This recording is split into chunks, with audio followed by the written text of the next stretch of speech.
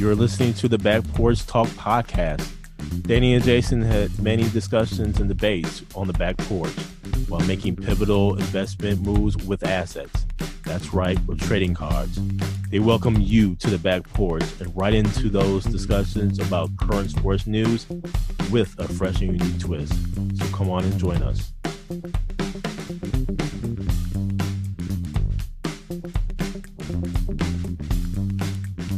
Welcome to the Back Porch Talk podcast. I'm your co-host, Jason.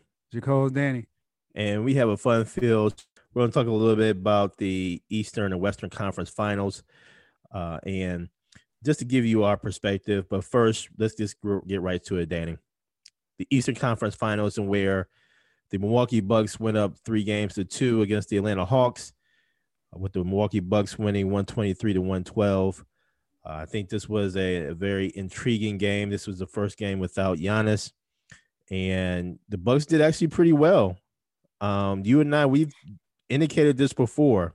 The offense looks sharper and looks smoother with Giannis off the court, man. And Jrue Holiday did a phenomenal job in running the offense.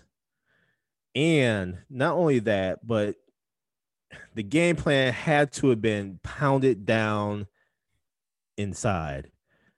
Brook Lopez had a phenomenal game, man. And it was just something really intriguing. I mean, Brook Lopez, 33 points, 14 for 18 from the field, 5 for 7 from the free throw line, man. And I would just say this, just to add to that, Danny, when you look at your team stats here, with the Milwaukee Bucks going 48 for 95 from the field, which would amount to 50.5% from the field. But when you think about the numbers, okay, the Milwaukee Bucks were 31% from three-point line, 9 for 29. If you take the three-point figures out of the equation, and you just look at the two-point percentage, man, the Milwaukee Bucks shot 59% from the field just from 2 points alone.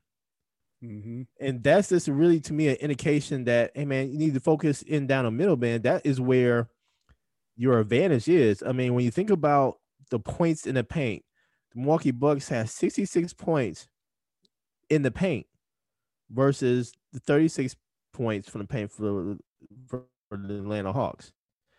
Not only that, but the turnovers was very low. I mean, the Bucks had 9 turnovers. So, man, this was just a phenomenal game in where there was ball movement. You had you had Jrue Holiday bringing the ball up most of the time.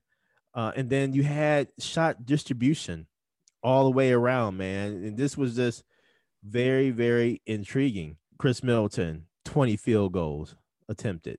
Brook Lopez, which I mentioned, 18 field goals attempted. Bobby Portis with 20 field goals attempted. And then Jrue Holiday with 20 field goals attempted. Even distribution of shots. Obviously, that's going to happen when you have a superstar that's not, playing. You imagine, you hope that your stars would show up. But, man, this was just really a phenomenal game, I think, by the Milwaukee Bucks. What say you, Danny? If this Brook Lopez would have showed up in that Miami series last year in the bubble, I said, you got the biggest man on the court. You got to take advantage of him. Mm-hmm. That was what I was referring to.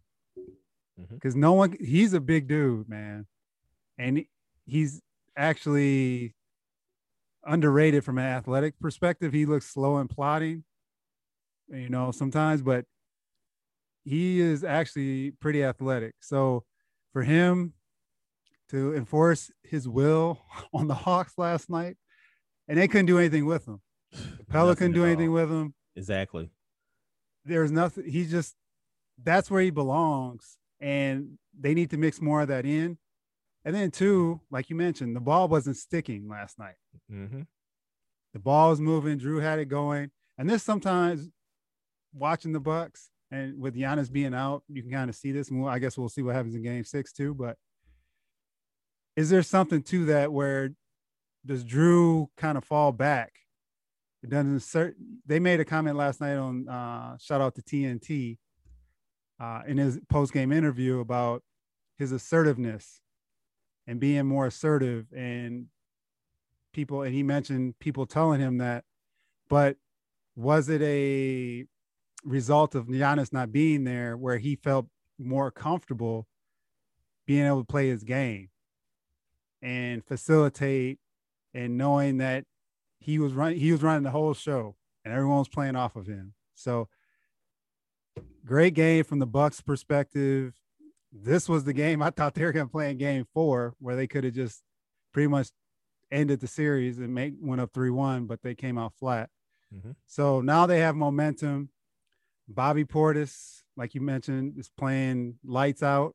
He had a really good game. Middleton had a good game.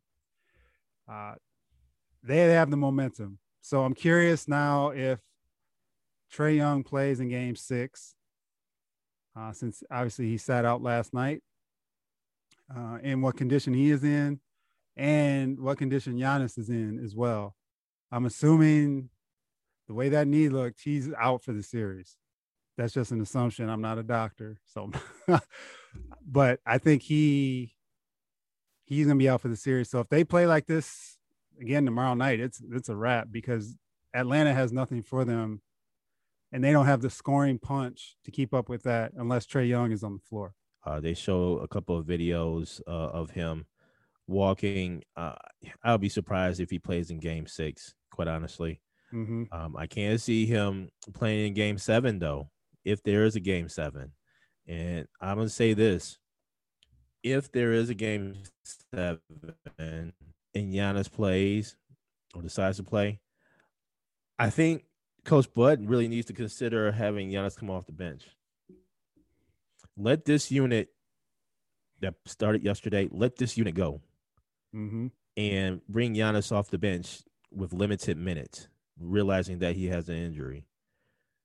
If Giannis could give 10, 15, 20, 25 minutes, that's cool. But let him come off the bench.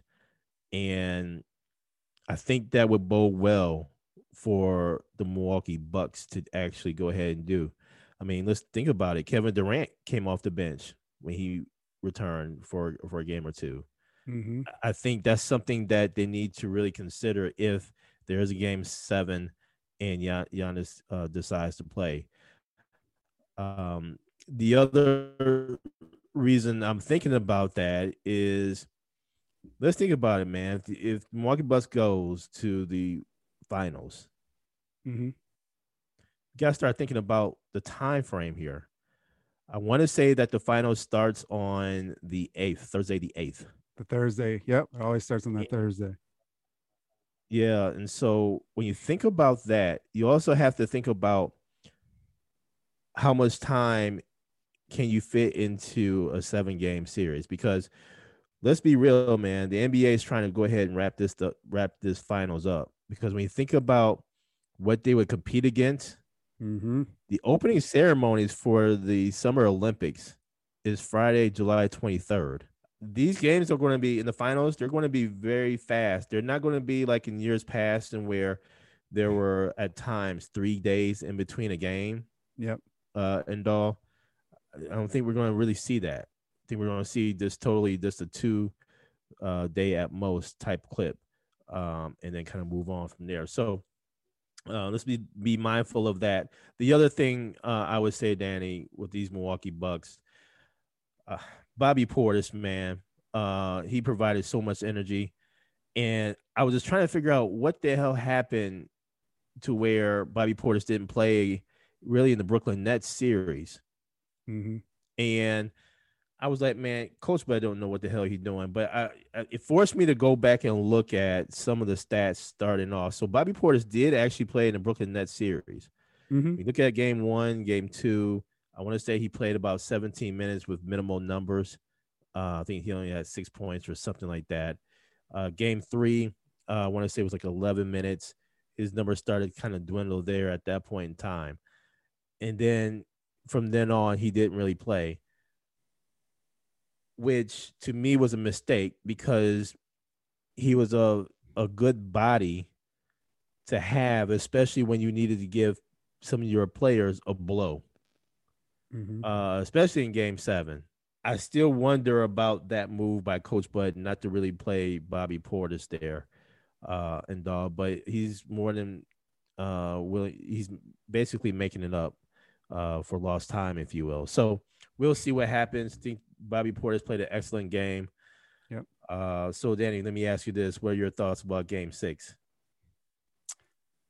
It's contingent upon Trae Young playing. If Trae Young plays and he's at least 70%, I think the Hawks have a good shot at winning.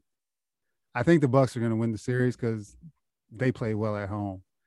But Atlanta plays well at home too. So I think if Trae Young can go out there and at least give them a lift and be at least halfway decent, I think they have a really good shot at taking the series back to Milwaukee. But I see the Milwaukee Bucks wrapping. If they don't wrap it tomorrow night, they'll definitely wrap it when they come back to Milwaukee. How about you? I would say this, man. I think with Trae Young coming back, I believe he's going to come back. This one's a tough one for me regarding Game 6. And here's the reason why it's tough, man. I just, with the game plan in Game 5, I just have a funny feeling Coach Bud is going to do something entirely different, in where they don't take advantage of mismatches. They don't take advantage of the disadvantages on the Hawks side. They don't go down low. They start to go back to shooting threes. And oh, by the way, Bryn Forbes and Matt Connaughton has got to do a hell of a lot better job coming off the bench here. If this is really going to happen, I think they're going to be really needed in this Game 6. So I say all that to say, I want the Bucks to go ahead and wrap this thing up. But, man, this is just really contingent upon coaching. And I just don't think Bud is going to make those in-game adjustments. And I think he would be the type of where I think it's going to go to Game 7 in Milwaukee. And then I think you'll have Giannis play a little bit in that Game 7. He's going to give it a shot. He's going to give it a try. Yeah, if they don't take advantage of last night, exploited their size and strength against the Atlanta Hawks. But Janovic is still not 100%. Well, he had a good game last night, though. He had a good game, but I'm just saying he on the defensive end, the Hawks can be exploited. So I agree. They did that last night, and goes to wonder why they haven't done it all series, but that's neither here nor there. So you would think they'd build on that momentum and push that forward, where then you're playing through Brooke, playing through Drew, and then Middleton's, right there as well. So I'm very curious to see the game and kind of how it all plays out, for sure. But like I said, if Trae Young plays and he's actually decent, like he can move, he's not out there limping and everything like that, he's not a liability, yeah, I think Atlanta has a pretty good shot at winning. One other thing, Jason, since we last recorded, we didn't get to mention was Game 3, Chris Middleton's 20-point fourth quarter. So just want to give a shout out to that game and his performance in that game, where he outscored the Hawks by himself 20-17. And for those of you who did not witness that fourth quarter, he was in the zone, man. You talk about the zone, he was in the zone. He couldn't miss.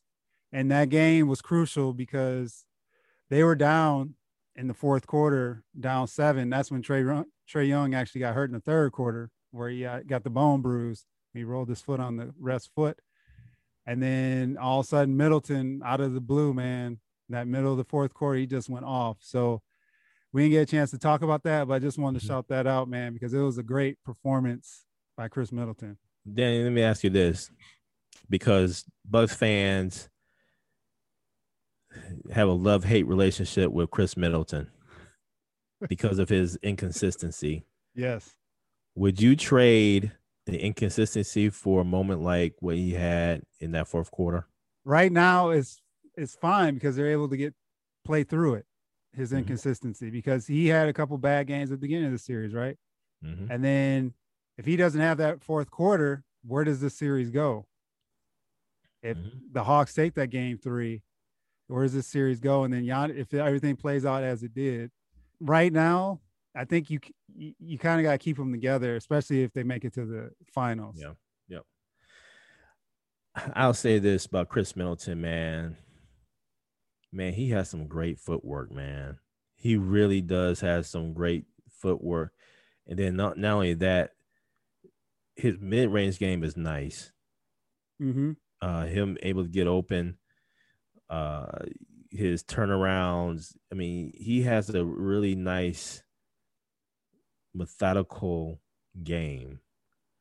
But again, to me, it's just all about consistency. But I would take Chris Middleton against a lot of other players purely because he fits the system.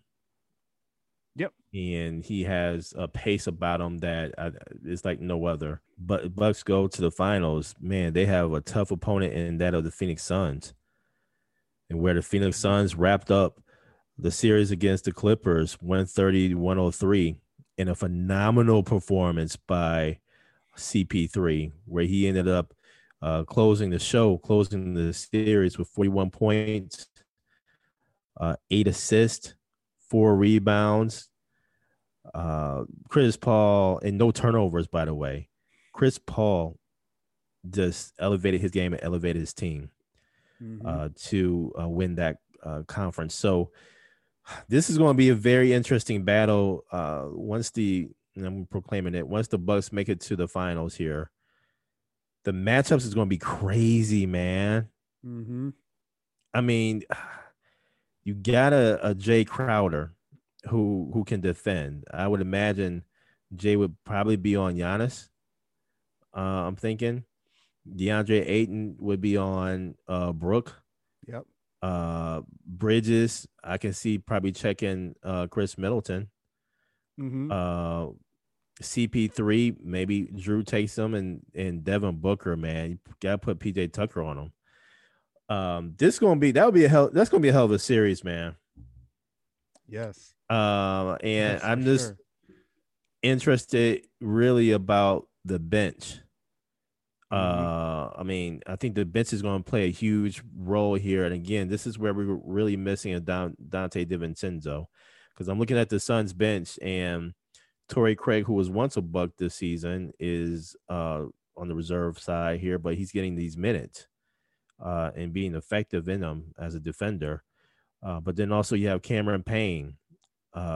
So this is just going to be really interesting to see how this really rolls and everything.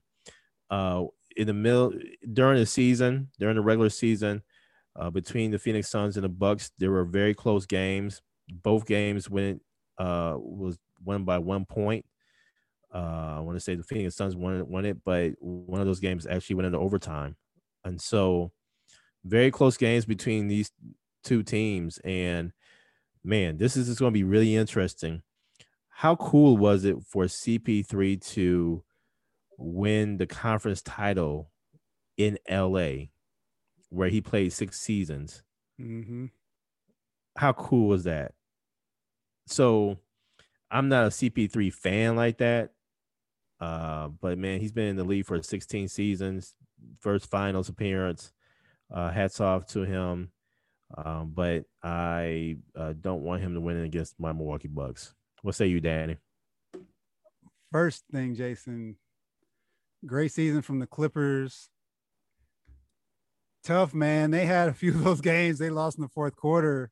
Mm-hmm. Mm-hmm. That this series, I thought was going 7. I just didn't see them. When Paul George missed those 2 free throws and Ayton got that tip or that lob in with 0.9. I think that was game 3, maybe. That was crucial. It was game 2 or game 3. I can't remember for sure. But and then there were a couple times in the fourth quarter they just didn't execute. But it hurt, man, not having Kawhi. Kawhi would have helped immensely. Obviously, he's a top player in the league. That's an understatement, but Paul George needed him. And the supporting cast did as best they could, man, in that type of series. I think that with the Suns, it's going to be the rest is crucial right now, especially for CP3 and some of the veterans to get that week. That's where the Bucks better wrap it tomorrow. Yep, I agree there. Because if they come off a game 7, you know, they can play off adrenaline, obviously, for that first game or whatever. But that rest, I think, is key to get them, because they're coming off the Brooklyn series where they went 7. And if they go to another 7-game series, it may get to their legs a little bit. So from the Bucks standpoint, they need to wrap because Phoenix is resting, getting healthy.